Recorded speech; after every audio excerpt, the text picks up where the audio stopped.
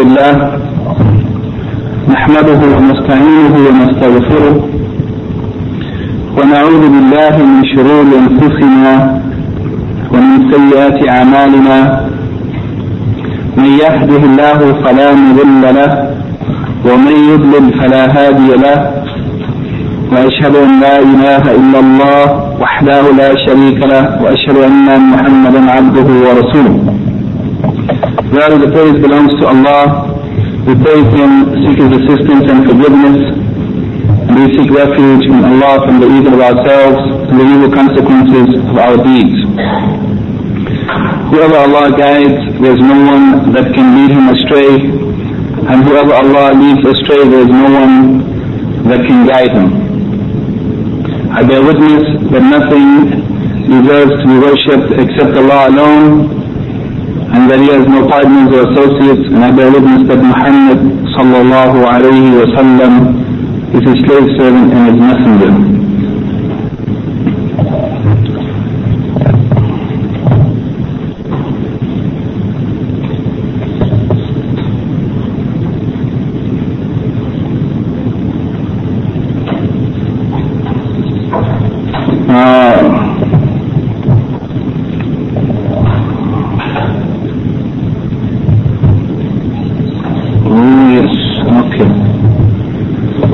I'd like to just briefly mention the last point that we took in the previous lecture.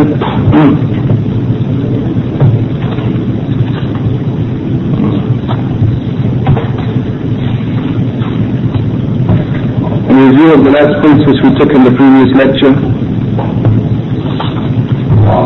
including the 2 points of ikhtilaf from hadith number 80 of the previous week, and then hadith number 81 from last week. We mentioned at the end of the discussion from hadith number 80 the fact that the Sheikh Abdullah ibn Abdurrahman al-Bassam, Hafidahullah, in his explanation of Umdat al-Ahkam, he says concerning al-Tashahud that there are many narrations authentically reported from the Prophet ﷺ concerning the words of al-Tashahud, and that the best of them and the one that is preferable and most authentic is the Tashahud that was reported from Abdullah ibn Mas'ud radiyallahu anhu. And this is the narration that is agreed upon by the scholars and the preferable one. In that tashahud, it is reported from the Prophet ﷺ that one should say in the sitting position in the second rak'ah and in the last rak'ah of the prayers that have 2 sittings of tashahud, التحيات لله والصلوات والطيبات. السلام عليك أيها النبي ورحمة الله وبركاته. السلام علينا وعلى عباد الله الصالحين. أشهد أن لا إله إلا الله وأشهد أن محمدا عبده ورسوله. This narration of Abdullah ibn Mas'ud is considered to be the best and most preferable of the authentic reports which came from the Prophet ﷺ, although there are many other companions of the Prophet who narrated from him slightly different wordings for tashahud, and they are also correct and sahih, and it is permissible to use any one of those which have been reported authentically, but this one is considered the preferable one. The other point that we mentioned last week, 2 points of ikhtilaf. One of them is that the scholars were in agreement concerning the taslim at the end of the salat, that it is legislated to say Assalamu alaikum wa rahmatullah, but they differed as to whether or not the taslim is one taslim or is there 2. And we said that the most correct opinion is that there are 2 taslims due to the many authentic hadith reporting this manner of saying Assalamu alaikum wa rahmatullah to the right and then to the left. And the Shaykh says here that the hadith which report one are not authentic, but for the sake of argument, if we say that they were authentic, then still the pronouncement of 2 tasleems is more complete and more perfect, and there is no contradiction between the 2 reports of 1 or 2. And we said that in fact it has been reported authentically, as mentioned by Sheikh Muhammad Nasruddin al-Albani in his book Irwa al-Ghalil, that there is indeed an authentic report from the Prophet ﷺ that he did on occasion make 1 tasleem, just to the right side and not to the left side. In any case, the preferable manner and the most common practice of the Prophet ﷺ was to make 2 tasleems, first to the right and then to the left. And the last point of ikhtilaf concerning the hadith was the scholars differed as to whether or not it was obligatory to make tasleem. Yani they all agree that making tasleem is legislated, but is its ruling that it is mustahab, or is its ruling that it's wajib? And they differed concerning this, some of them saying that it was wajib and others saying that it's not wajib. It's not wajib. If someone didn't do it, the prayer would still be accepted. And those who said that it wasn't wajib are the Hanafi scholars, and they used as proof the hadith of Ibn Umar that the Prophet ﷺ said, if one of you raises your head from sajda, from prostration, and then he sits, and then he violates or nullifies his ablution or state of purification, then his salat will still be complete. Yani even though he didn't make tasleem, his salat will still be complete. And this hadith, those who rejected this idea, they said that this hadith is not a proof, since that hadith is a hadith that is agreed upon by the scholars of hadith to be weak. It is not an authentic hadith. And they also said, as a proof, those who said that it's not obligatory, they mentioned the hadith that is referred to as the hadith of the man who didn't perform his salat well. And they said, in that hadith, the Prophet ﷺ explained to him how to perform the salat in detail, and he didn't mention the tasleem. Therefore they said, if it was obligatory, he would have mentioned it. The fact that he didn't mention it is a proof that it's not obligatory. The other scholars, they said in response to them that there are many things which were not mentioned in that hadith.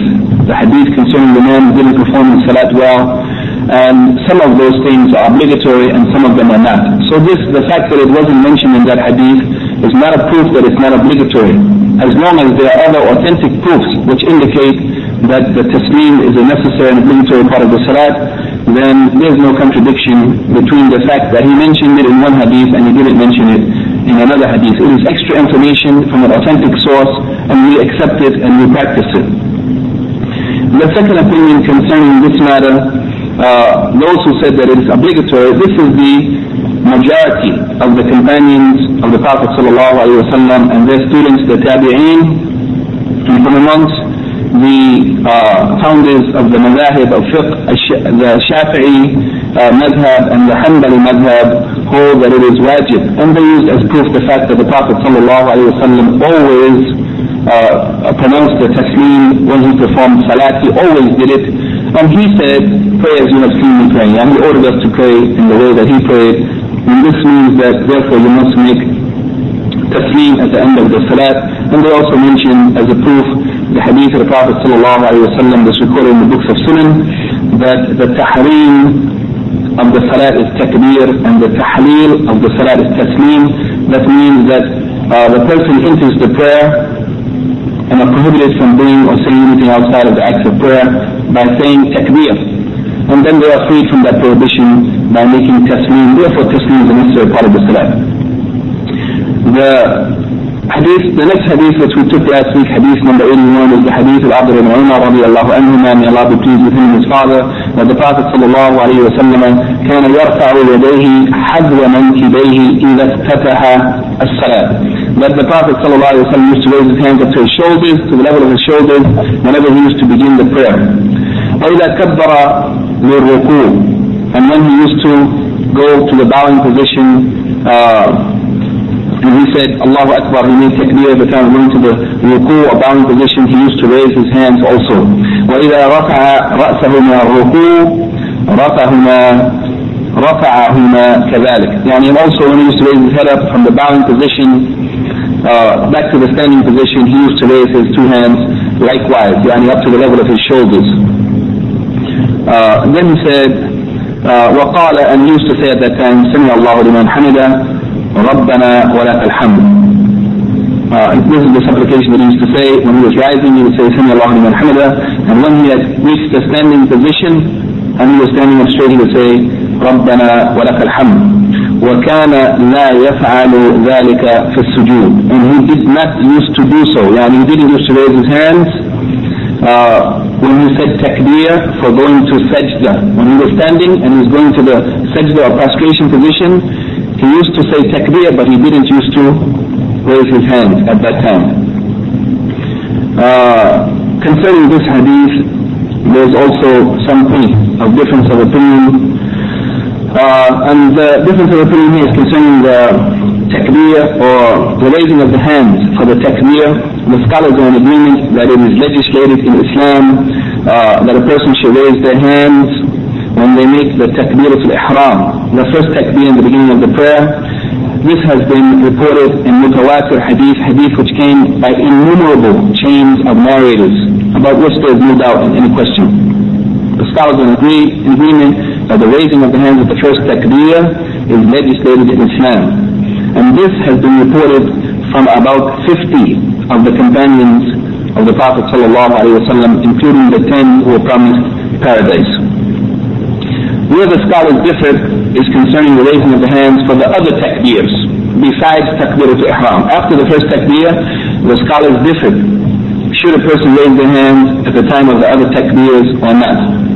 Or when should they raise their hands at the time of takbir? So the majority of the companions of the Prophet and the Tabi'een and those who came after them, including the two Imams Shafi and Ahmad rahimahumullah, said that it is mustahab to raise the hands when making takbir in the three places that are mentioned in this hadith. And the three places that are mentioned in this hadith. That is, in the beginning of the salat, takbiratul ihram, and in going to ruku and rising from ruku.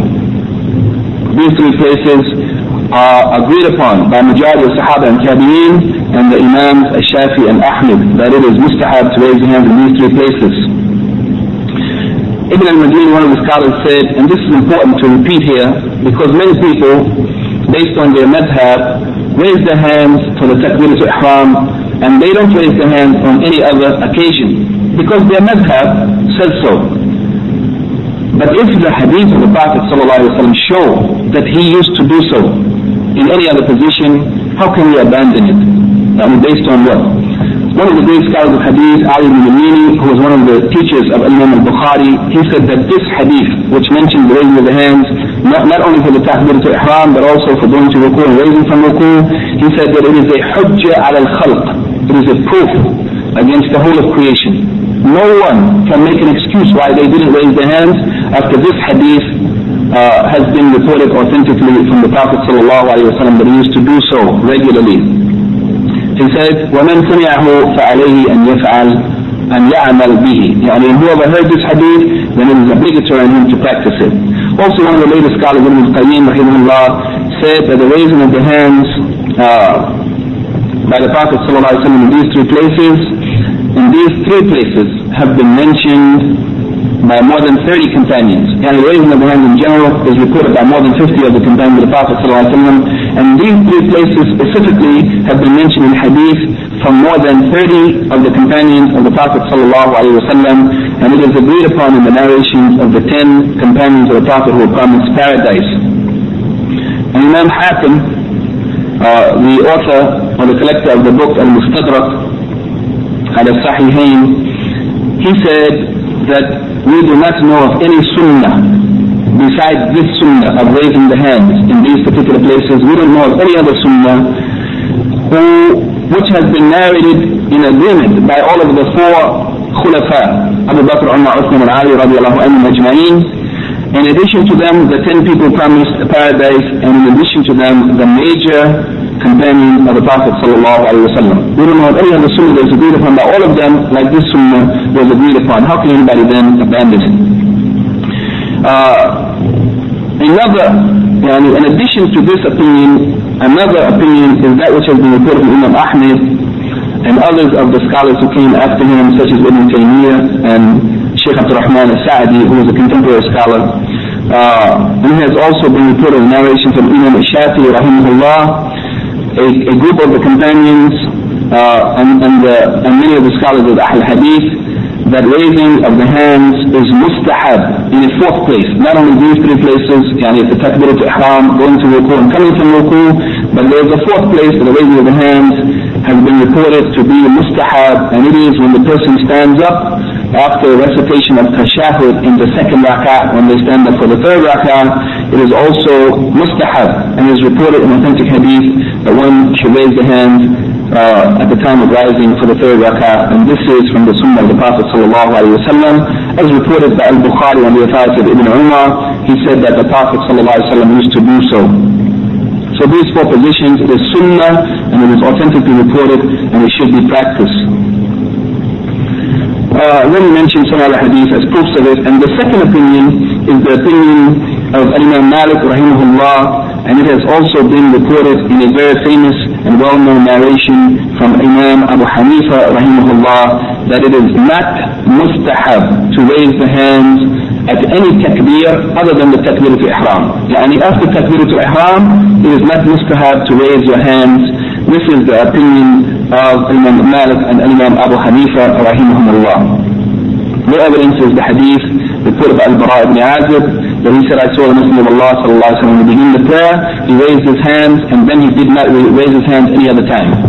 That hadith has also been agreed upon by the scholars of hadith, that the words ثم لم يعد, يعني then he didn't raise his hands again, that this is mudraj, and it means that it was a statement that was added to the hadith by one of the reporters, one of the narrators, not from the Prophet sallallahu alaihi wasallam. Therefore, it's not a proof for them, for their opinion that you shouldn't raise your hands anymore after takbir to ihram. They also use as proof that which has been reported from Abd ibn Mas'ud in the Muslim of Imam Ahmad and the Sunan of Abu Dawud and Tirmidhi, the statement that no one of you, he said that I will pray for you the salat, the salat as it used to be performed by the Messenger of Allah sallallahu alaihi wasallam. Then he prayed, and he didn't raise his hands except one time, meaning the first time of the takbir to ihram. And this hadith was considered hasan by Tirmidhi, and it was also considered to be authentic by Ibn Hazm, Imam Ibn Hazm. But it has not been confirmed by those who were more knowledgeable in hadith, such as Abdullah ibn Mubarak and Ibn Abi Hatim, and even Abu Dawud himself, who was one of the collectors of that hadith. He said that this hadith is not sahih in this wording. He himself also, he narrated the hadith, but he said it's not sahih. So the summary of this issue is that there are four times which are mustahab to raise the hands at the time of takbir: the takbir to ihram, the takbir of going to ruku, bowing, the takbir of coming up from ruku, from the bowing position to standing position, and also when a person rises for the third rak'ah after the tashahud, the first tashahud. Then from this hadith he mentioned a number of rulings. Number one, that it is mustahab to raise the hands for the takbir to ihram by consensus or ijma of the scholars, and the majority of the scholars also said that it is mustahab to raise the hands in these other occasions that we mentioned, going to ruku, coming from ruku, and rising up for the third rak'ah. And that this raising of the hands should be up to the level of the shoulders, and also that the Prophet sallallahu alaihi wasallam did not raise his hands when he made takbir for going to sajda.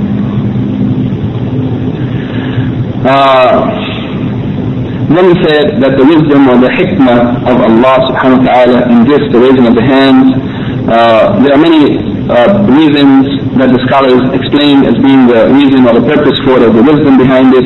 The one that they are in agreement upon is that the raising of the hands is an act of ibadah. It is an act of ibadah performed by the hands. This is agreed upon by the scholars, and that's sufficient. But also some of them said that it beautifies the salat, or it is a beautification for the salat, the raising of the hands in these positions, and also that the raising of the hands represents, or it might represent, the raising up of the screen or the curtain of unmindfulness between the servant of Allah and Allah subhanahu wa ta'ala. When a person enters the prayer, when they raise their hands, they should be conscious that they are entering into communication with Allah subhanahu wa ta'ala, and should try to develop and to increase and to concentrate on the fact that they are communicating with Allah subhanahu wa ta'ala in this salat.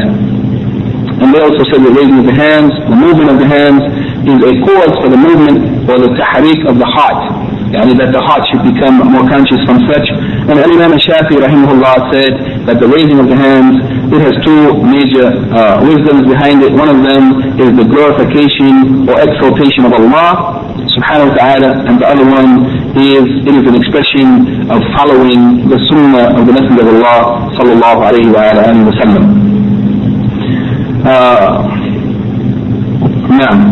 Okay, that's the hadith from last week. The hadith for tonight, the first hadith I will take, hadith number 82. The author says, he mentions the hadith an Abdullah ibn Abbas radiyallahu anhuma, may Allah be pleased with him and his father, that is, may Allah be pleased with Abdullah, and may Allah be pleased with his father Al-Abbas, the uncle of the Prophet sallallahu alayhi wa sallam radiyallahu anhum ajma'in. قال رسول الله صلى الله عليه وسلم, he said, that is Abdullah ibn Abbas said, the Messenger of Allah صلى الله عليه وسلم said, أمرت أن أسجد على 7 أعظم, that I have been commanded or ordered to prostrate on 7 bones. This is a command from Allah subhanahu wa ta'ala to the Prophet صلى الله عليه وسلم, and the command to the Prophet is also a command to his ummah and followers.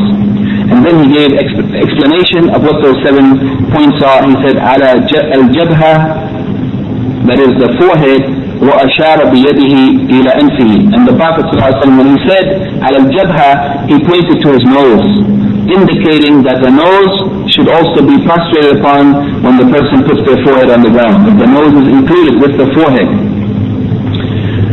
واليدين, the 2 hands, the palms of the hands.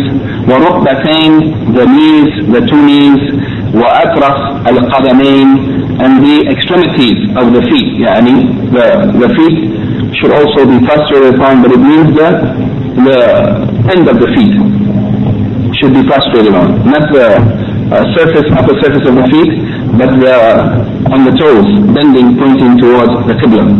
In the end of this hadith, he said, although it's not mentioned here in our book, but when I found the hadith in Al-Bukhari, the Prophet ﷺ is also reported to have said in this hadith, وَلَا نَكْفِتَ الثِّيَابَ وَلَا الشَّعْرَ.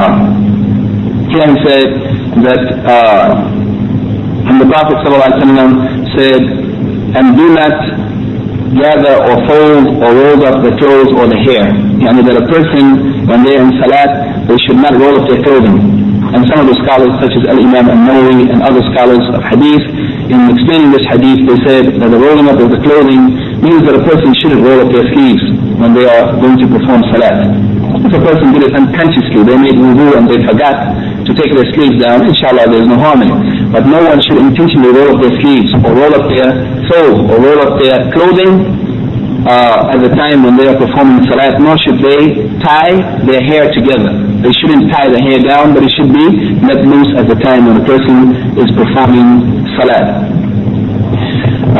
Here the Shaykh says the general meaning of this hadith is that Allah subhanahu wa ta'ala has commanded the Prophet sallallahu alayhi wa sallam to prostrate on 7 members of the body. And these are the most noble and honorable parts of the body, and the best of them. The first of them is the jabha, the forehead along with the nose. The second of them and third, the second and third are the 2 hands, where the 2 hands should be in direct contact with the ground. The palms of the hands should be in direct contact with the ground and facing the Qibla. The 4th and 5th of them is the rukbatayn, the 2 rukbatan, the 2 knees. And the 6th and 7th part are the extremities of the feet, and they should be pointed, the toes of the 2 feet should be pointed towards the Qibla. And then he said that Allah subhanahu wa ta'ala also ordered the Prophet sallallahu alaihi wasallam, in ordering him, that order is also directed towards his followers, because it is a general legislation. The legislation of the manner of performance of sajda, it is general for all of the Muslims, not specifically for the Prophet ﷺ, though he said, umirtu, I have been ordered, but the meaning of it is that also we are ordered with what he is ordered with, unless it is a special injunction that is made clear, it's exclusively for the Prophet. Otherwise, whatever he has been ordered with, whatever has been legislated for him is legislated for the ummah in general. Concerning this hadith, there is a point of difference of opinion where the scholars, they agreed first that it is mashru', that is legislated to make sajda or sujood on these 7 parts. All the scholars agree that this is part of the salah. But they differed about whether or not the ruling concerning the prostration on these 7 parts, is it wajib or not? Is it wajib? If we say that it's wajib, if a person doesn't prostrate on any one of those parts, that means they have committed a sin. But if we say that it's not wajib, it's mustahab, if they didn't do it, then there's no blame on them. Though they lose the reward of the completion or perfection of the salat, because whatever is mustahab should be done in order to complete and perfect the act of worship which they are doing. So the scholars differ about whether or not this prostration in this manner is wajib. And there are 3 opinions. The first of them is that which is indicated by this authentic hadith, and it is that the sujood should be performed on the 7 members of the body that are mentioned in this hadith, because the Prophet ﷺ said, I have been ordered to do so. And this is the well-known position of the madhab of Imam Ahmed rahimahullah ta'ala. The second opinion is a group of scholars who said that it is wajib to prostrate on the forehead. As for the rest of the parts, they are only mustahab. In prostration, they said the important thing is that you put your forehead on the ground. This is the most important part. The honored part of the human being is their head. And anyone who puts their head down or bows their head, this is a sign of humiliation or submission. So the most important part, they said, is putting the head on the ground. As for the other parts, the hands and knees and feet, it's only mustahab to do so. That's the second opinion. The third opinion is the opinion of Imam Abu Hanifa rahimahullah. And his opinion is that it is sufficient to prostrate the nose, even if the forehead doesn't touch the ground. He said it's sufficient. But the correct opinion is the first opinion, because this opinion is supported by the clear text of the hadith that we have mentioned here. He said, I have been ordered to prostrate on 7 members of the body, or 7 bones, and then he mentioned the 7 of them. That means all of them are included in that command, and the command of the Quran or command in the Sunnah indicates that something is obligatory unless there is an evidence showing that it wasn't meant to be obligatory, but it was meant to be an encouragement, that it's mustahab, it's commendable to do so, but not absolutely obligatory. From this hadith, the Shaykh mentions 2 points. The first of them is that it is wajib to make sajda or sujood or prostration on all of these 7 bones. And this is the madhab Imam Ahmed. And this, the ruling that it is wajib is taken from the fact that the Prophet ﷺ said that I have been ordered to do so. And also the Shaykh says that the prostration on these 7 bones, it is a fulfillment of the obligation that is upon us to prostrate. This is the proper way to fulfill the obligation to prostrate, and it is also an expression of ta'zeem, or glorification or exaltation of Allah subhanahu wa ta'ala, that we prostrate in this way with these all of these 7 parts of the body directly touching the ground. And it is also an expression of humiliation and humbleness of the one who prostrates in front of Allah subhanahu wa ta'ala. And that's why prostration is considered to be an act of worship that is the exclusive right of Allah, and it's not permissible to prostrate to anyone or anything other than Allah. Then the Shaykh says that there are 2 benefits also from this hadith that he will mention. The first benefit that we get from this hadith, he says, is that there is no harm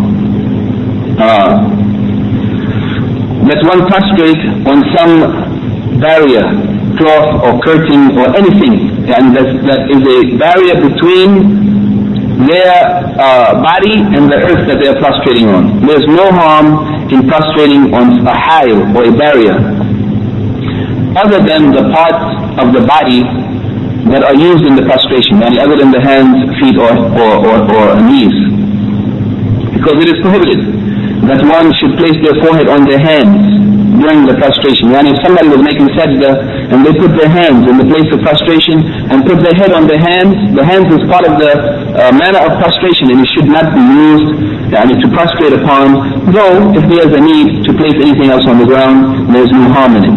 For need or necessity. He said that it is makruh to prostrate on anything that is connected to the head, such as clothing or your imama, turban or otherwise, gutra as they wear in this part of the world. These things that are connected to the head should not be used to prostrate upon. You shouldn't put any part of the imama, the turban or the gutra or anything that one is wearing between your head and between the ground where you prostrate.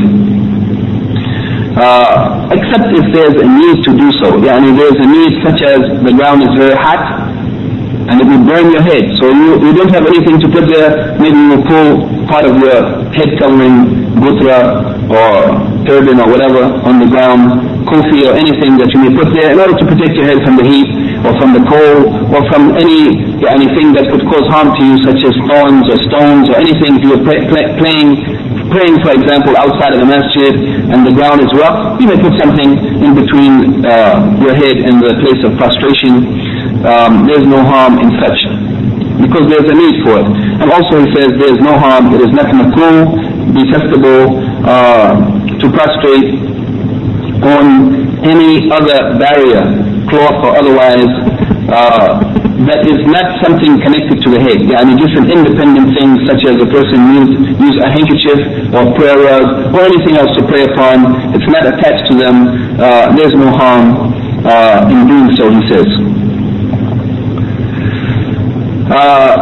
Also, the second benefit that he mentions here concerning prostration, and there's a big difference of opinion concerning this point.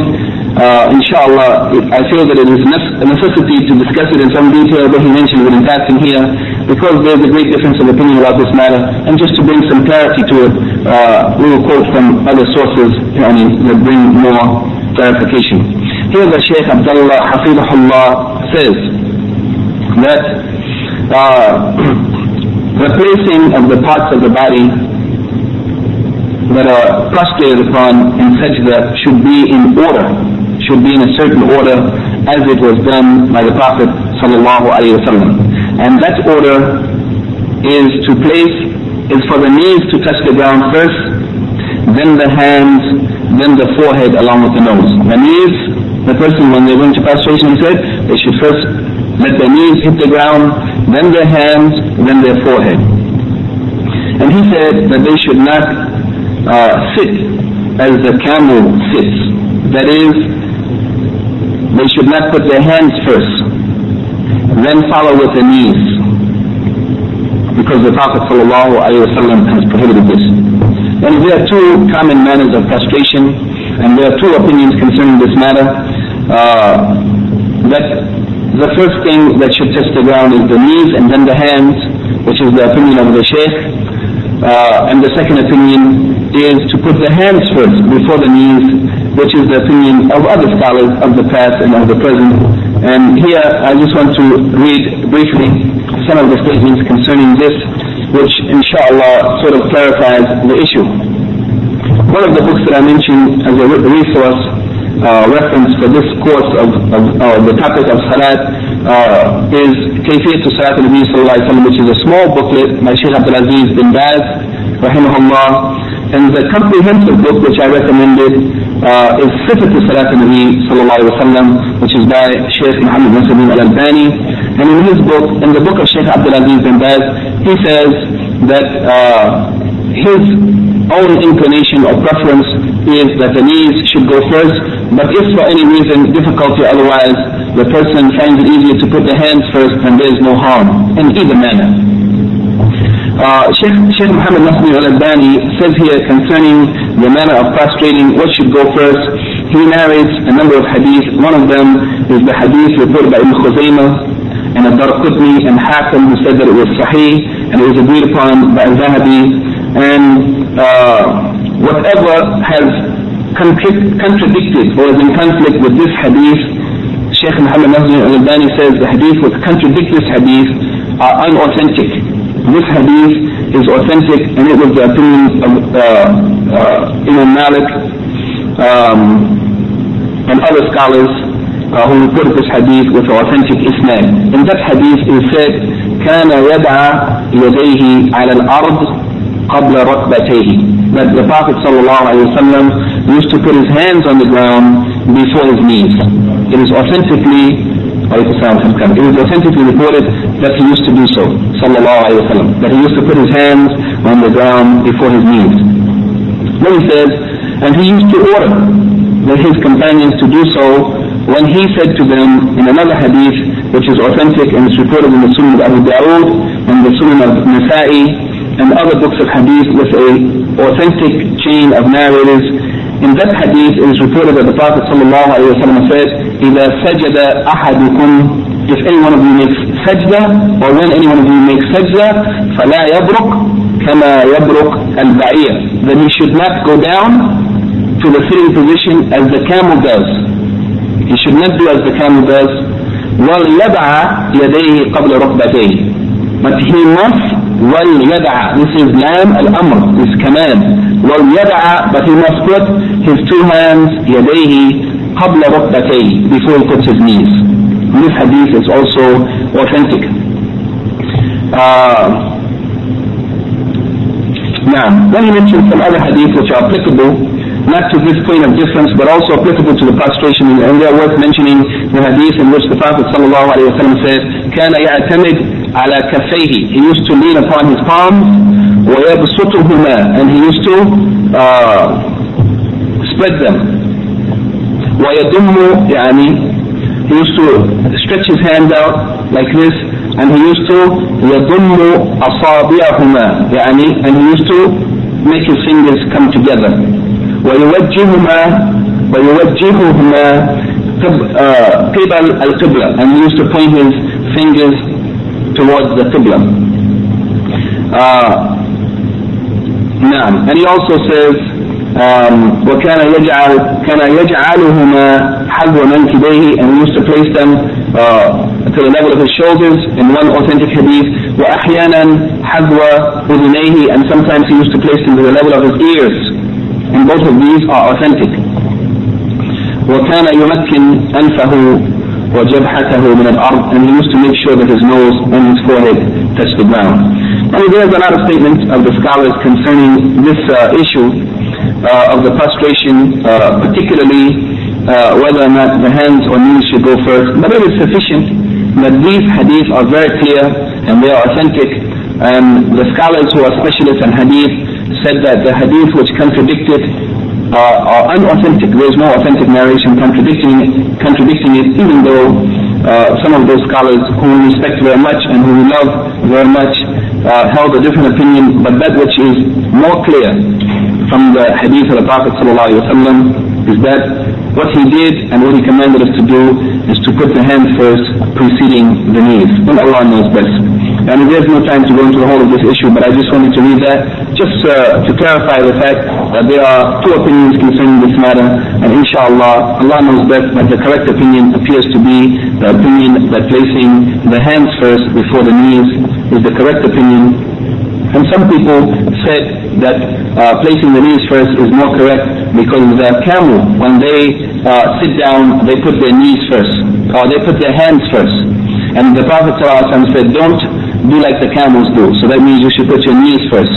But actually the scholars of Arabic language and the specialists in hadith and fiqh, the majority of them clarified and made it beyond doubt.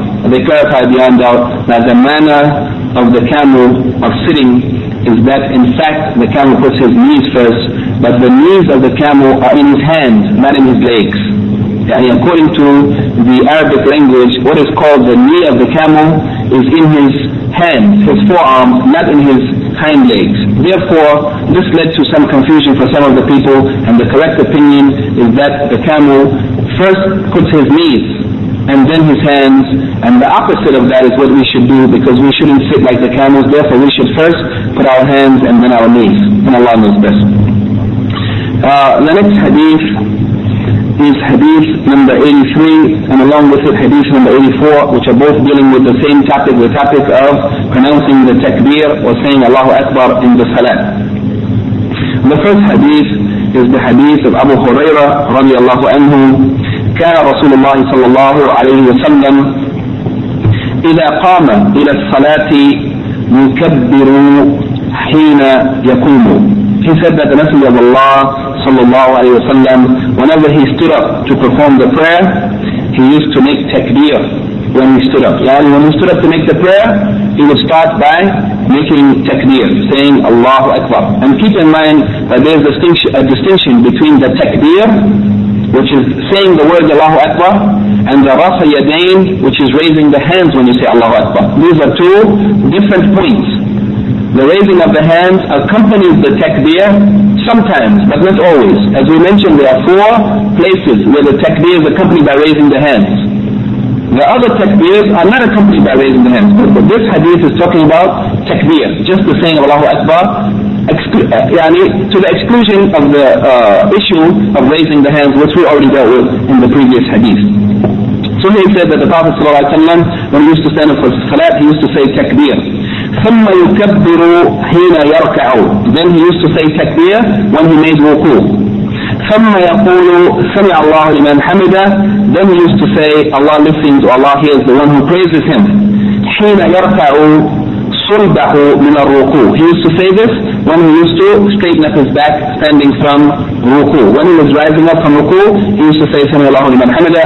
ثم يقول, then when he was standing he would say ثم يقول وهو قائم. He used to say, when he actually reached the standing position, while he was standing, he would say ربنا ولك الحمد.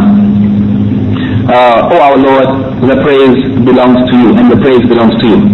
ثم يكبر حين يهوي. Then he used to say Allahu Akbar when he was bending down, going to sajda. In some of the narrations, as reported in the Sahih Muslim, he said ثم يكبر حين يهوي ساجدا. When he used to bend down to go to prostration, he used to say Allahu Akbar. ثم يكبر حين يرفع رأسه. Then he would say Allahu Akbar when he raised up his head, meaning raising up his head from the first prostration. ثم يكبر حين يسجد. Then he would say Allahu Akbar when he made the second prostration. ثم يكبر حين يرفع رأسه. Then he would say Allahu Akbar when he raised his head up from that second prostration. ثم يفعل ذلك في صلاته كلها حتى يقضيها. And he used to do like this in the whole of his prayer until he completed or finished from the prayer. ويكبر حين يقوم من الثنتين بعد الجلوس. And he also used to say Allahu Akbar at the time when he was standing up from 2 rak'ah. After the sitting, the sitting for tashahud in the second rak'ah. When he finished 2 rak'ah and he was standing up for the third, he also used to say takbir. The second hadith is the hadith narrated, hadith number 84, narrated from Al-Mutarrif ibn Abdullah ibn Shakhir. He said, قال صليت خلف علي بن أبي طالب رضي الله عنه أنا وعمران بن حسين رضي الله عنه. He said that I prayed behind Ali ibn Abi Talib, Ali was the Imam, I prayed behind him, I along with Imran ibn Hussein رضي الله عنهم أجمعين. فكان إذا سجد كبر. So whenever that is Ali ibn Abi Talib رضي الله عنه, whenever he used to make prostration, he used to say takbir. وإذا he used to say Allahu Akbar. وإذا رفع رأسه كبر. And when he used to raise his head up from the prostration, he used to say Allahu Akbar. وإذا نهد من الركعتين كبر. And whenever he used to stand up after praying 2 rak'ah, standing up for the 3rd rak'ah, he used to say Allahu Akbar. فلما قضى الصلاة أخذ بيد عمران بن حسين فقال, then when the prayer was finished, when he had finished from the prayer, Imran ibn Hussein radiallahu anhu, he took me by my hand and he said, قد ذكرني هذا. صلاة محمد صلى الله عليه وسلم أو قال لقد صلى بنا صلاة محمد صلى الله عليه وسلم عليه الصلاة والسلام أو عليه الصلاة والسلام. يعني he took me by the hand, that is Imran ibn Hussein, he was one of the Sahaba, he was Sahabi radiallahu anhu. He said to that man, he said that this one, meaning Ali ibn Abi Talib, has reminded me, ذكرني هذا صلاة محمد صلى الله عليه وسلم, he has reminded me of the prayer of Muhammad, the Messenger of Allah صلى الله عليه وسلم, how he used to pray. Or he said, he has prayed with us, he has led us in the prayer in accordance with the prayer of Muhammad alayhi salatu wasalam. This was the end of the hadith. Here the Shaykh says concerning these two hadiths which mention the takbirs in salat. First he says that these two hadiths, these noble hadiths, clarify or there is a clarification of a great sign of the salat or a great aspect of the salat, and it is the affirmation or confirmation of the greatness or supremacy of Allah subhanahu wa ta'ala and His magnificence in the repetition of the pronouncement of the word Allahu Akbar. Every time you say Allahu Akbar, it is affirmation or confirmation of the greatness, the supremacy, the glorification of Allah subhanahu wa ta'ala and His magnificence. And this is something that we should try to concentrate on when we are praying, that when we are saying Allahu Akbar, that in fact it is meant to make us more conscious during the prayer that we are praying to Allah subhanahu wa ta'ala.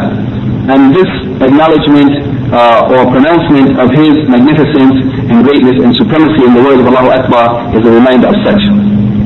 Then he says that this saying Allahu Akbar has not been made as a sign or symbol in the salat and as a distinguishing characteristic of our salat, except due to the fact that it was legislated for glorification, exaltation and praise of Allah subhanahu wa ta'ala. So when we are saying these words, we should keep in mind the takbir of ihram, the first takbir, and that person is standing straight with their standing upright straight. They should also be conscious of the fact that this is an introduction or the beginning of the entry into the communication with Allah subhanahu wa ta'ala. And when the person finishes from the recitation of Quran and they are bending, going to the position of ruku, they also should say Allahu Akbar. And if a person raises from, or when they raise up from ruku, they should say Sami Allahu liman hamida, and then they complete it when they reach the standing position by praising Allah and glorifying Him by the words Rabbana wa lakal hamd. And this is upon returning to the best position, and it is the standing position or the position of al-qiyam. Then the person makes takbir again when they bend to go to the position of prostration, and they make takbir again when they raise their head from prostration, and they should do likewise in this manner for the whole of their salat until they complete it. And if a person stood up from at-tashahud al-awwal, the first tashahud in the second rak'ah, in that prayer which has two tashahuds, that is in the Dhuhr and Asr and Maghrib and Isha, which have 3 or 4 rak'ah, there are 2 tashahud in each of them. In that case, when the person stands after the first tashahud, they should also make takbir at the time while they are rising up for the third rak'ah. Concerning these two hadiths, there is a number of differences of opinion. The Shaykh says concerning the first difference of opinion, and it is concerning the takbir or the takbirat. The scholars are in agreement that it is obligatory. The first takbiratul ihram, that it is obligatory due to the many hadith, especially the hadith of the one who didn't perform his prayer properly. It is mentioned specifically in that hadith, the command or the instruction to make takbiratul ihram. So the scholars are in agreement concerning the takbiratul ihram that it is obligatory, but they differ concerning the other takbirs after takbiratul ihram. The first opinion of the two opinions is that it's not obligatory, and this is the majority of the scholars of fiqh. And the second opinion is that it's obligatory, and this is the opinion of Imam Ahmed and Dawood rahimahumullah jami'an, all of the scholars. May Allah have mercy on all of them. The first opinion is the opinion of the majority of scholars of fiqh, and they said that it is not obligatory, the other takbirs after takbiratul ihram, and this is because that which is obligatory in their opinion is those things which are mentioned in the salat that was mentioned or described by the Prophet sallallahu alaihi wasallam in the hadith of the person who didn't perform his salat well. Whatever is mentioned in the hadith, they said these are the obligatory things, and whatever was not mentioned are less than that. They are mustahab or sunnah or whatever. So they said these takbirs after the takbiratul ihram are not mentioned, therefore they hold that these are not obligatory. Al-Hafiz ibn Hajar al-Asqalani in Fath al-Bari, the explanation of Bukhari, says that the jamhur or majority of the scholars hold that it is mandub to make the takbirs other than takbiratul ihram. Yani, it's mustahab, it's commendable, but not obligatory. This is the opinion of the majority. The second opinion is the opinion of Imam Ahmad and Dawood al-Zahiri of the literalist madhab Zahiriya, and they said that it's the takbirs for changing position, going from one position to another, that these takbirs are also obligatory, and they use as proof the fact that the Prophet sallallahu alaihi wasallam always did so. Yani, it is not known that he ever used to change from one position to another, except that he used to say Allahu Akbar, except in the case of rising from ruku where he said Sami Allahu liman hamida, Rabbana lakal hamd. In all the other positions, he used to say Allahu Akbar, even though not in every position did he raise his hands, but he always used to make the takbir. They said since he always used to do it, this is a proof that it's obligatory, because he said, I order you to pray as I have prayed, or as you have seen me praying. And they saw him praying, making the takbir, all of them, for the changing of every position after the takbiratul ihram. They also use as a proof that which has been reported from Abu Dawood, من رواية Ali ibn Yahya ibn Khallad, from his uncle, and this hadith is sahih, as reported in the Sahih of the Sunnah Abu Dawood by Shaykh al-Albani, rahimahullah, hafidhahullah. In that hadith, he says that the Prophet sallallahu alaihi wasallam said, إنه لا تتم صلاة لأحد من الناس حتى يتوضأ. That the prayer of any one of you will not be complete, or any one of the people will not be complete until they make wudu. And then he mentioned in a long hadith a number of things, and from amongst those things that he mentioned is the takbirat after takbiratul ihram. And he mentioned that your salat will not be complete until you make wudu, and until you make takbiratul ihram, until you make takbir for going to ruku, and Sami Allahu liman hamida when coming from ruku, and takbir for going to sajda and coming from sajda, and so on. He mentioned all of the takbirat for changing positions, and in the end of that hadith he said again that your prayer will not be complete without these things. If it will not be complete without it, then they said that these things are necessary parts of, obligatory parts of the salat. They also responded to the first group who said that it's not obligatory, that it's just mustahab or mandub. They said that their proof, the hadith of the one who didn't perform his prayer well, that hadith has been reported in a number of narrations. And in some of the narrations that's reported by Abu Dawood and the Tirmidhi and Nasa'i, it is specifically mentioned in that hadith that the Prophet sallallahu alaihi wasallam said, ثم يقول الله أكبر ثم يركع فذكر بقية التكبيرات. يعني that the Prophet sallallahu alaihi wasallam said, then you should say Allahu Akbar, then make wuku. That means that the takbir for wuku is also mentioned, and in that hadith he mentioned the rest of the takbirat after the takbir to ihram. So that even the hadith of the man who didn't perform his prayer well, in the narrations that's reported by Abu Dawood and At-Tirmidhi and Nasa'i, the other takbirat are mentioned. So these are the two opinions. Those who said that it's wajib, that's the second opinion, and the first opinion is the opinion of the majority that they are not wajib, that they are mustahab. In any case, as we always say, those things that the scholars agree upon that they are mustahab, even if there's difference of opinion about whether or not it's obligatory, if they all at least say that it's mustahab, why should we not do it? Because if something is mustahab, it means that it's loved by Allah and loved by the Prophet of Allah sallallahu alaihi wasallam, that it's commendable and it's rewardable, and who is not in need of the reward of Allah subhanahu wa ta'ala.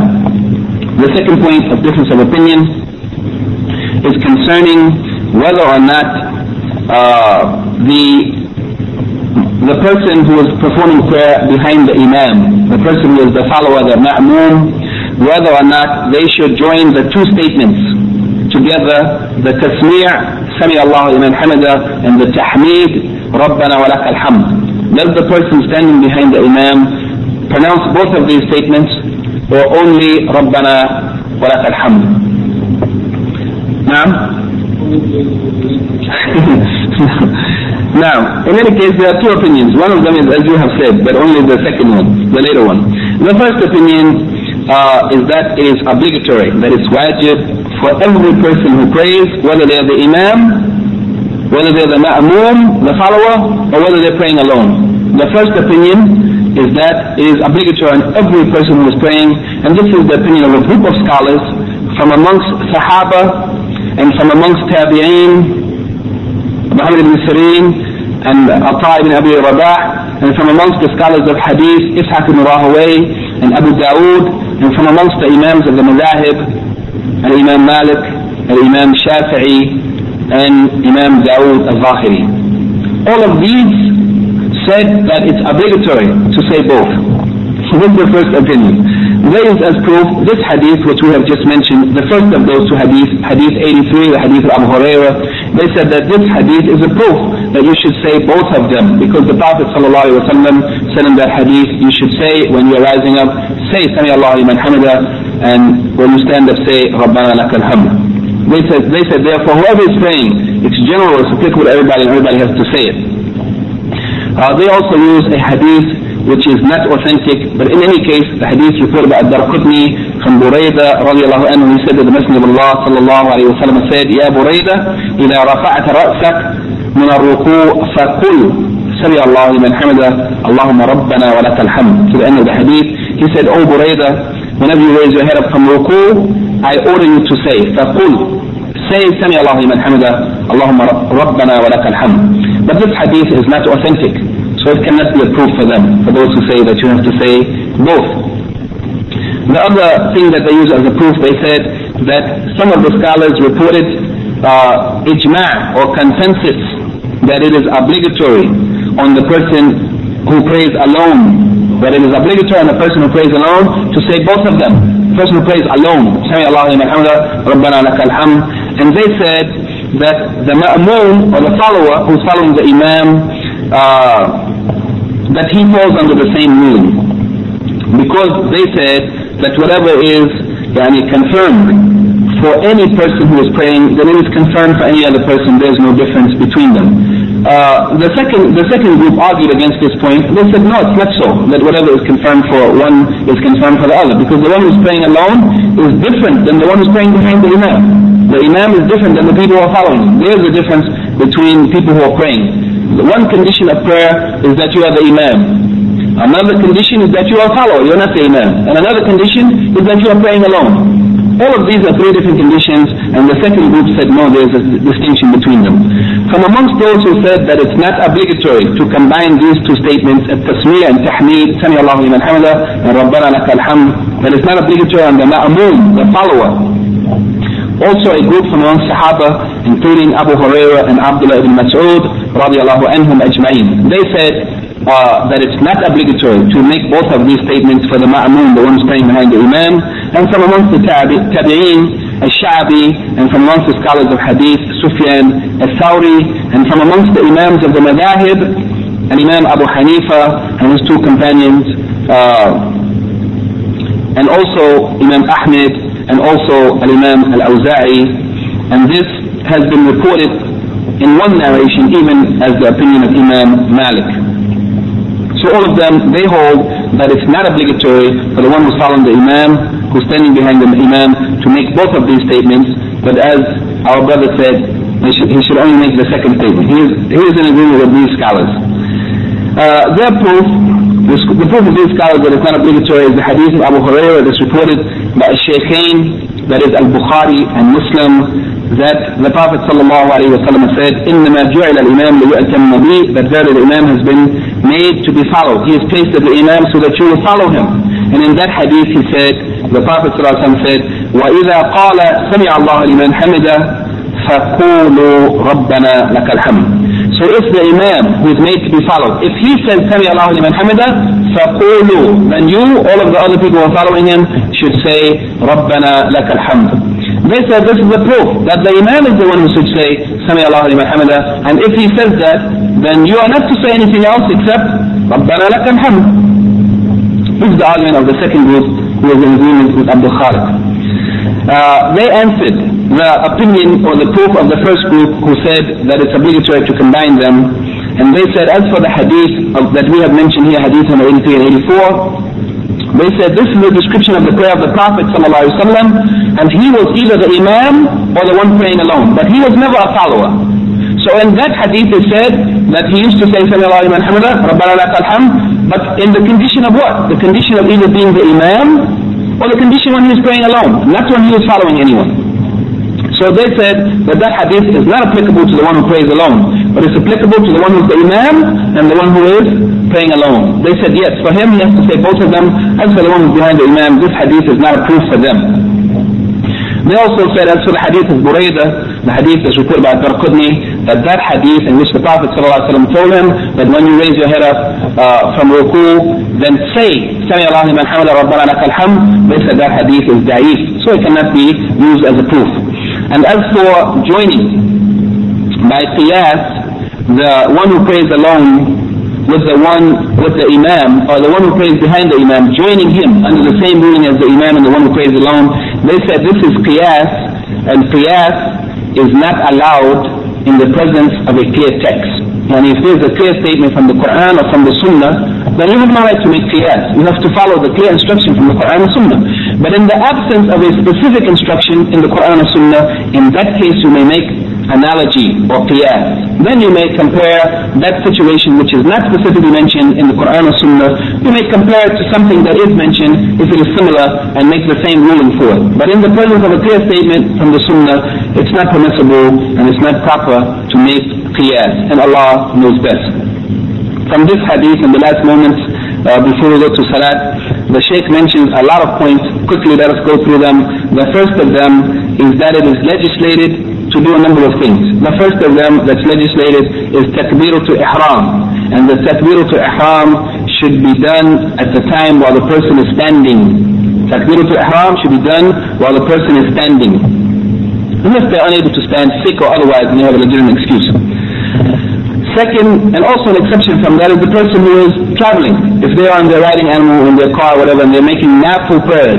As we said, you can make nafil prayers on your riding animal. In that case, the person is not standing, but they are sitting, and it's permissible for them in that condition to make takbiratul ihram. Otherwise, the general rule is that takbiratul ihram should be made while the person is standing. It's also legislated to make takbir at the time of going to ruku, and it should be done while the person is going to ruku, not before or after, but while you're in the process of going to ruku. Also, that for the Imam and the one who prays alone, they should say the tasmiyah, Sami Allahu liman hamida, at the time when they are rising from ruku. And at-tahmid, saying Rabbana lakal hamd, is for everyone, the Imam, the Ma'amun, the follower, as well as the one who prays alone, at the time while they are standing. When you're in the standing position, you say Rabbana lakal hamd or Rabbana wa lakal hamd. Also, at-tama'nina, that the person should be in a calm position or calm state after coming up from ruku. Yani not coming up from ruku and immediately going to sajda, but should stand up and pause for a moment in a state of calmness. Also, the takbir at the time of going from qiyam to sajda. At that time also, it is legislated to say Allahu Akbar, but not raising the hands at the time of going to sajda. And also the takbir at the time of raising up from sajda, that is when the person is going to the sitting between the two prostrations. Takbir is legislated. Also without raising the hands. That all of what has been done, يعني أن يفعل ما تقدم هذا تكبيرة الإحرام في جميع الركعات. يعني that all of these things that have been mentioned up until here should be done in every rak'ah, except with the exception of Tahbiratul Ihram. Tahbiratul Ihram is only in the first rak'ah, in the beginning of the prayer. Everything else that has been mentioned here should be done in every rak'ah. And also the takbir at the time when the person is going to stand up, while they're in the process of standing up, from the first tashahud going to the standing position in the salat that has two sittings or two tashahud. All of the salat that is, except all of the obligatory prayers are applicable here, except the Salatul Fajr, which only has one sitting and one tashahud. or sitting for tashahhud. Also he said that it is understood from the expression hina, that the Prophet ﷺ used to make takbir hina raka'a or hina rafa'a min al-ruku' or hina sajada. The meaning of hina here means at the time when he is doing that action. Yani that the time when the person is moving to ruku or coming from ruku or going to sajda, while they're in the process of making that movement, that's the time that they should be saying the takbir. This is the meaning of hina. It means at that very time that they are moving, not before the movement nor after the movement, but while they are moving. And this is what has been legislated. Concerning this, Al-Imam Ibn Daqiq Al-Eid rahimahullah, he said this is what has been the constant practice of the people, that is the Muslims, and it is the position of the Imams of fiqh of all the lands. One point you mean. Allahu Akbar, Allahu Akbar.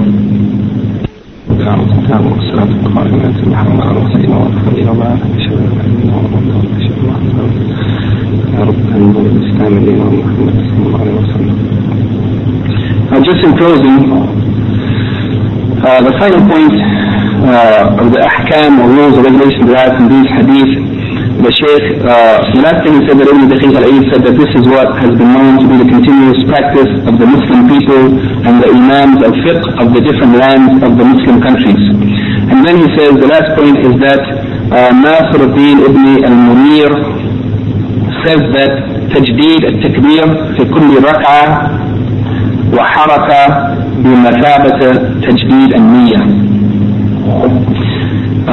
The meaning of which is repeating or renewing the takbir, saying it again and again in every rak'ah and with every movement. It takes the place or is in the same position as renewing one's intention. And just as the person says takbir when they move from every position, it is as though they are renewing, reminding themselves, reinforcing their intention over and over and over again, that they are in salat and that they are doing it for Allah subhanahu wa ta'ala. Just as we begin the prayer saying Allahu Akbar, that Allah is the greatest, the supreme. In every movement we keep repeating this as a reminder, and he said it is similar, or it is in the same position or status as when we renews the intention, especially when we know that we are unmindful too much. Then it is good for us to renew our intention or to renew our consciousness of the fact that we are standing in the presence of Allah subhanahu wa ta'ala. Then he closes by saying that it has been, this is a fa'idah or extra benefit. He said that it has been reported in some of the narrations of hadith, the words when rising from ruku or when standing after rising from ruku, Rabbana lakal hamd. Rabbana lakal hamd. And it has also been reported in other narrations the words Rabbana wa lakal hamd, yani with wow. Rabbana wa lakal hamd. That means that the wow in the other narrations has been confirmed here, established that it is part of the supplication Rabbana lakal hamd. It is also confirmed and established to say Rabbana wa lakal hamd. And also in some narrations Allahumma ربنا لك الحمد اللهم ربنا ولك الحمد. يعني adding Allahumma in front of both of these statements has also been authentically reported from the Prophet sallallahu alaihi wasallam, as mentioned by Shaykh Nasruddin Al-Albani and Sifat Salat al-Nabi. And in fact the wording with wow, Rabbana walak al-hamd, is in the majority of the narrations of the hadith. It is the strongest narration and it is the preferable manner for this zikr or these words of praise when a person has risen from ruku. It is better to say, although it's acceptable and correct to not pronounce the wow, but it is the most strongest and the preferable to say Rabbana wa lakal hamd, and even more than that to say Allahumma Rabbana wa lakal hamd. This is the end of what we want to say today. سبحانك اللهم وبحمدك أشهد أن لا إله إلا أنت أستغفرك وأتوب إليك. If there are any comments or corrections or questions, we have a few moments, maybe 5 minutes before we go to prayer. Keeping in mind that corrections are requested and expected and desirable. Corrections, not only questions but also corrections.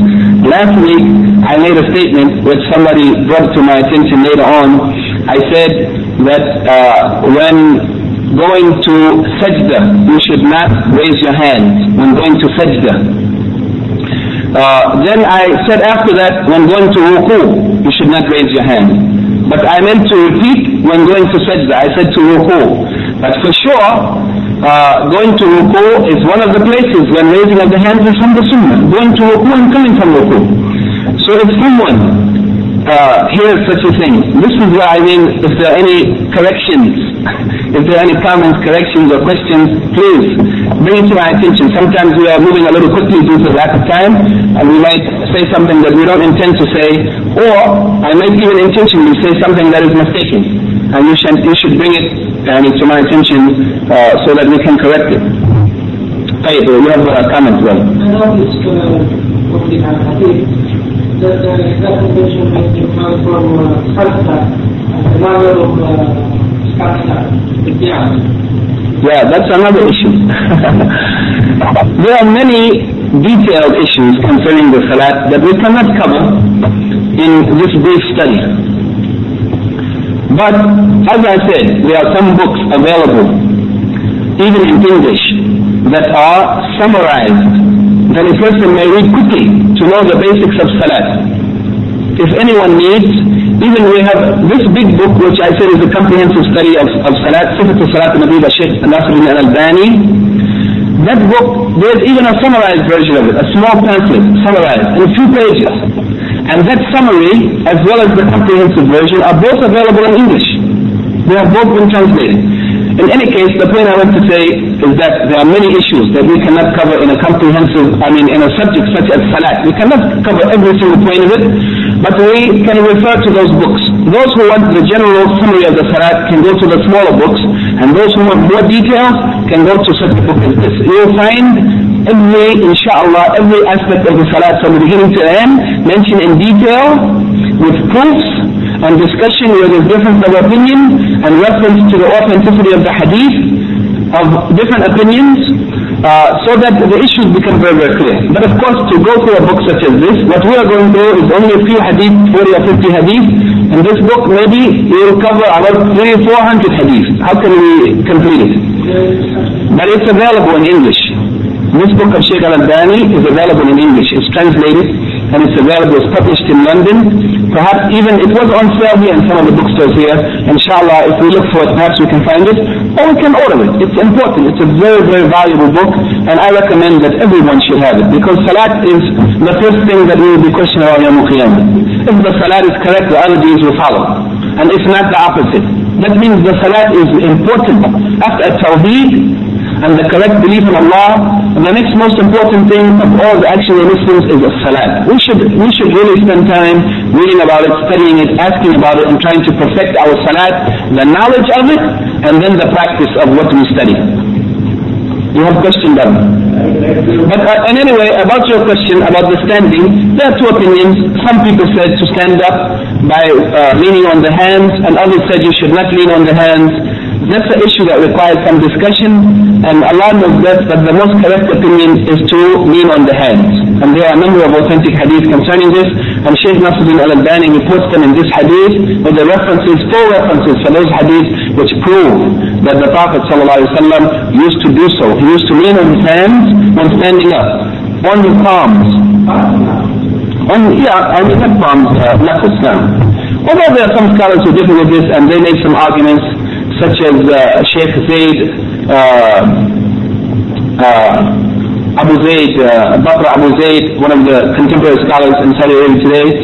He wrote a long essay concerning this issue, in which one of the points he mentioned was that the eating of the knuckles when standing is not from the Sunnah. But in any case, there's difference of opinion about it. I said that it's a long discussion, and the most correct opinion from what I have studied and what I have read is that it is really from the Sunnah to lean on one's hands on the knuckles when standing up for the next rak'ah. Yani this is done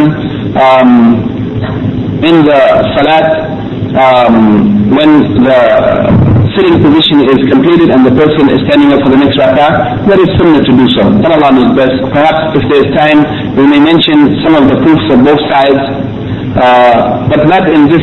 In another sitting, we will mention the proofs of both sides and compare them and see which one is stronger. Now, brother. I would like to draw your attention that I am hearing about this. Then you go on for sitting in our area in Salah. Because this our hand like this. But it will be here all people this. Raising of the hands, the raising of the hands are on 4 occasions. There's a question, can somebody take that question from the door? The raising of the hands are on 4 positions as mentioned in the authentic hadith which we reviewed today and which we studied last week. It is when you begin the prayer, and when you are standing, you are going to bowing position, you should raise your hands. And when you are coming from the bowing position, you should raise your hands. But we don't do so in our religion. You don't do so. In any case, we said that there is difference of opinion about this. And the Hanafi madhab, their opinion is that it is not mustahab to raise the hands except in the first takbir when you begin the prayer. That's their opinion. But the correct opinion that's clarified and confirmed in authentic hadith is that you should raise your hands in 4 positions that we mentioned. Going to ruku, coming from ruku, in the beginning of the prayer in the first rak'ah, takbiratul ihram, and in the third rak'ah, after standing from the sitting of the second rak'ah. Okay, let me just see if I can read this question. You should raise your hands to your shoulders or to your ears. Not touching the ears, but to the level of the shoulders or level of the ears. What? No, not when going to prostration. Not when going to prostration. When going to bowing. Ruku and coming from ruku. Not for prostration. There's one question from the sisters. If one is observing Salat, Isha or any of the other Salat, on the second rak'ah, stand up instead of sitting, how to complete the Salat? Now if somebody after the second rak'ah is supposed to stand, like an example, Salat al-Isha or Salat al-Dhuhr or Asr or Maghrib, that has 2 sittings and they didn't sit, how should they complete the Salat? If they realized it before they stood up completely, they should go back and sit. If they realized it after they stood up completely, then they should continue praying and make sajda sahwa, yani 2 prostrations for forgetfulness at the end of the Salat before making taslim. Before one touch Quran, is it compulsory to make wudu? The opinion of the majority of scholars is that a person should be in state of tahara, either by wudu or ghusl, whichever one is needed. They should be in state of tahara before touching the Quran. But the correct opinion is the opinion of the majority that it is not obligatory to be in state of wudu, but it is preferable. It is mustahab in respect of the Quran, but there is no sahih proof. Sahih, there is no authentic proof that is sahih as well as sahih, clear. There are some authentic hadith that are not clear concerning this matter, but seem to suggest it, but don't clearly suggest it, and does not mean that. And there are some hadith which clearly mention it, but they are not sahih. So if it is either, if it is sahih but not clear, it is not a proof. And if it is clear but not sahih, not authentic, it is not a proof. There is no hadith that has both. There is sahih, correct, authentic, and sahih, clear on this point. Therefore the correct opinion, which this is a long discussion, and there is some research that perhaps we will try to put together. It has been translated, but it's only handwritten. It needs to be typed up and edited and put together concerning this matter. Perhaps, inshallah, in the future we will do so, which show clearly that it is not obligatory to be in state of tahara to touch the Quran, but it is preferable. It is preferable. And there is no reason why a person who can make wudu, when they want to read Quran, why they shouldn't make wudu. But if the one cannot get in wudu, maybe the woman who is in menses, she cannot change her condition until the menses finish. 3 days, 4 days, 5 days, 6 days, she has no control over such. Then she is excused. But the one who can make wudu or make ghusl, they shouldn't read the Quran without being in state of tahara. Any final question before we go? Can you define this one? You've seen so many? Kissing the Quran. When the person finishes reading the Quran, they kiss it and do this like this. This is a practice that some people, the kissing of the Quran after reading it is a practice, as far as I know, that it has no basis in the Sunnah, and there is no proof for doing so, and it is not recommended or commendable to do it. If the Prophet ﷺ didn't do it, nor did he command anyone to do it, nor did he suggest that anyone should do it, nor did the Sahaba, they didn't do it, then why should we do it? Do we love the Quran more than companions of the Prophet ﷺ? For sure we don't. We don't love Quran more than them. We don't love Islam more than them. We don't love Allah more than them. If it was something to do that was good, they would have done it. If it was good, they would have done it. But they didn't do it. This is a proof that it's not legislated and it should not be done. It is an innovation. And every innovation is astray. And every astray or misguidance is in the hellfire. It is of those things that should be avoided.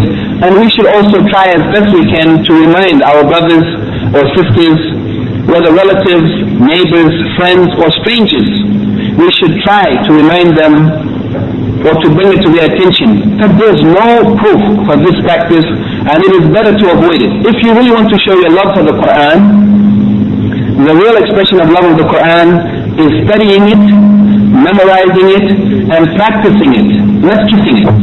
People reading Quran and kissing it, but they don't practice any of it. So what? It's going to the extent. It's going to the extreme. But it is only an outward expression of love, but the real outward expression of love of Quran is practicing it, living our life. And most of the people you see doing so, they unfortunately, and I'm not making an accusation against anybody, but most of the people who are doing so are doing it due to their lack of knowledge of Islam. If they really had knowledge of Islam, they wouldn't be doing so. And that means that this is an indication. The person who doesn't have knowledge, it is an indication of their carelessness and their lack of concern about their deen. If they really love the deen, they would give attention to it. Like they give attention to the things they love, their cars and their homes and other material things. They give all attention to it. They read about it to know exactly how to work it and how to maintain it and how to keep it in good condition. But as for their deen, they don't care to read about it, to know about it, or to know how to practice it properly.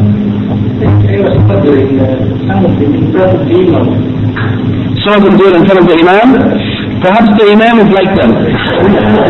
He also doesn't know. May Allah help us to come closer to the Sunnah and give us the strength and the success and ability to call other people to the Sunnah. That we practice it ourselves and call others to it. This is very important. That we don't be selfish, but we should try as best we can to invite other people to the Sunnah and to discourage the innovations that have crept into the religion over the centuries.